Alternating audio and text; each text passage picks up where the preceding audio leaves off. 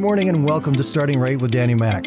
I'm going to be here every Monday to Friday to help you get a great 5-minute start to your day. So grab your cup of coffee, sit back, relax, and let me help you start your day right.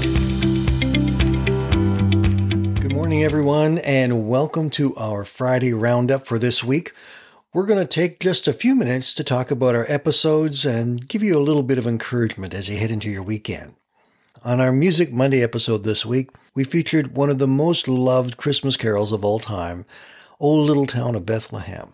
It was written in 1868 by a pastor named Phillips Brooks, who 2 years before had visited the Holy Land at Christmas and had spent an amazing evening in the Church of the Nativity. That memory so affected him that when he wanted to write a special song for the Christmas service for the children to sing, he wrote the poem, O Little Town of Bethlehem. He gave the poem to his church organist, Louis Redner, and asked him to write music for it.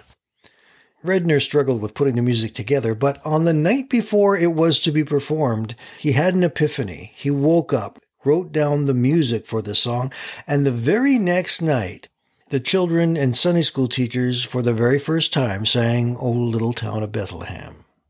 In the Old Testament book of Micah, chapter 5 and verse 2, there was the prophecy about Bethlehem becoming the place of Jesus' birth.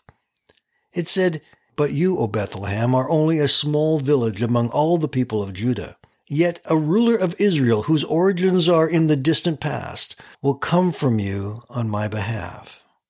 It's a beautiful little song that is an essential part of our Christmas season. Tuesday's episode was called The Blanket. Back in 1965, Charles Schulz introduced the world to A Charlie Brown Christmas. Ever since that time, millions of people around the world have spent part of their Christmas watching and enjoying this wonderful little Christmas special. Although it's called A Charlie Brown Christmas, one of the key characters in this story is a little fellow by the name of Linus. Linus always has to have his security blanket with him. He's got some issues. At one point, Charlie Brown shouts out, "Can't anybody tell me the real meaning of Christmas?"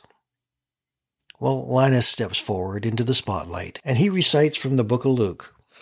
"And there were in the same country shepherds abiding in the field, keeping watch over their flock by night. And lo, the angel of the Lord came upon them, and the glory of the Lord shone round about them, and they were sore afraid. But the angel said to them, Fear not. For behold, I bring you good tidings of great joy, which shall be for all people. For unto you is born this day in the city of David a Savior, which is Christ the Lord." As Linus is reciting these scriptures, and he gets to the part where he says, "The angel said to them, Fear not," Linus does something rather unusual. He purposely let go of his security blanket.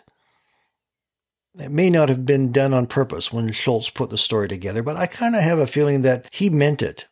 It's meant to be a reminder for all of us that when Christ came, he came so that we did not have to live in fear. We did not have to have our security blankets. We did not have to worry about the things that other people might be upset about. But instead, we have the power of God working in our lives. And the coming of Christ meant that fear could no longer dictate our lives. The last part of the scripture Linus shared was verses 13 and 14. "And suddenly there was with the angel a multitude of the heavenly host, praising God and saying, Glory to God in the highest, and on earth peace, goodwill toward men." Wednesday's episode was called This May Surprise You. In Romans chapter 8, verse 1, it says, "So now there is no condemnation for those who belong to Christ Jesus." Many of us have a hard time getting over our past. We've done something stupid or dumb or frustrating in the past, and we just can't let go of it. It haunts us. It makes us feel inadequate and unworthy to move ahead. But we need to remember that that is just a lie, because God has already taken care of our past and moved us beyond it.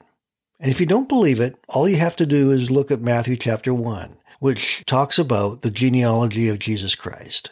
When you get to verse 5, it tells us something very interesting. It said, Salmon was the father of Boaz, whose mother was Rahab. Rahab?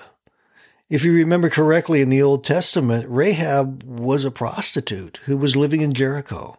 who helped the spies of Israel get away safely, and she went and then joined the people of Israel. But she was a prostitute, and she was an ancestor of Jesus Christ. Do you really think that God's going to hold our past against us? He's the one who washes us clean and sets us free from the things that were and helps us to become something brand new. Don't ever let the lies of the enemy tell you that your past has disqualified you, keep you from taking a step in what God has placed before you. Know that He is with you and that you are a new creature in Christ. You are worthy because of Him. Thursday's episode was called The Buffalo. The buffalo is one of the most magnificent beasts of God's creation. And the buffalo does something unique that most other animals do not do. Whenever there is a storm, even if it's the most fierce winter storm blowing against them, while most other animals turn their back and walk away from it, the buffaloes turn and face the storm and actually walk towards it. In doing so, they often get through the storm more quickly. But also it tells us a little bit about their nature. You see, buffaloes have this propensity to go towards whatever they feel is challenging them. They walk towards it, whether it be an enemy, an adversary, a storm, whatever it is that's coming against them, they will walk towards it because they believe that they can overcome it. Now, as human beings, we're more likely to be on the other side of that. We tend to want to run away from our challenges and problems in life. And yet, if we learn to do what the buffalo does and to face the challenges that come against us, we will have far more success and be able to accomplish much, much more. Proverbs 24:10 says, "If you faint in the day of adversity, your strength is small." Adversity is a natural part of life. We're all going to face it, and we must learn to use it to make us stronger because it can and it will, and God uses that within us to help us become stronger. Matthew 26:41, Jesus said, "Watch and pray so that you will not fall into temptation.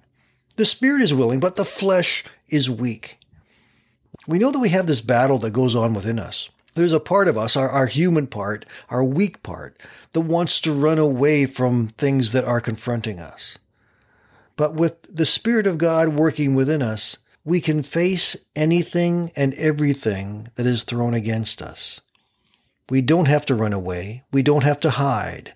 We don't have to cower in fear, but we can face it and overcome it because the grace and power of God is with us. It's been a good week. Christmas is coming so fast. I can't believe it. It is only 10 days away now. And I'm kind of disappointed that it's coming so fast because I enjoy the season. I enjoy all about it, everything that happens with it. And I hope you do too. Don't let Christmas get you down. Enjoy it. Embrace it. Love your family. Love the time that you'll have together and let God work in you and bless you. Have a great weekend, my friends. Get to church. Enjoy it. Let the worship of God fill you and lift you up this weekend. Be blessed, and we will talk again on Monday. Thank you for joining us today, and I invite you to join us every Monday to Friday right here at Starting Right with Danny Mack.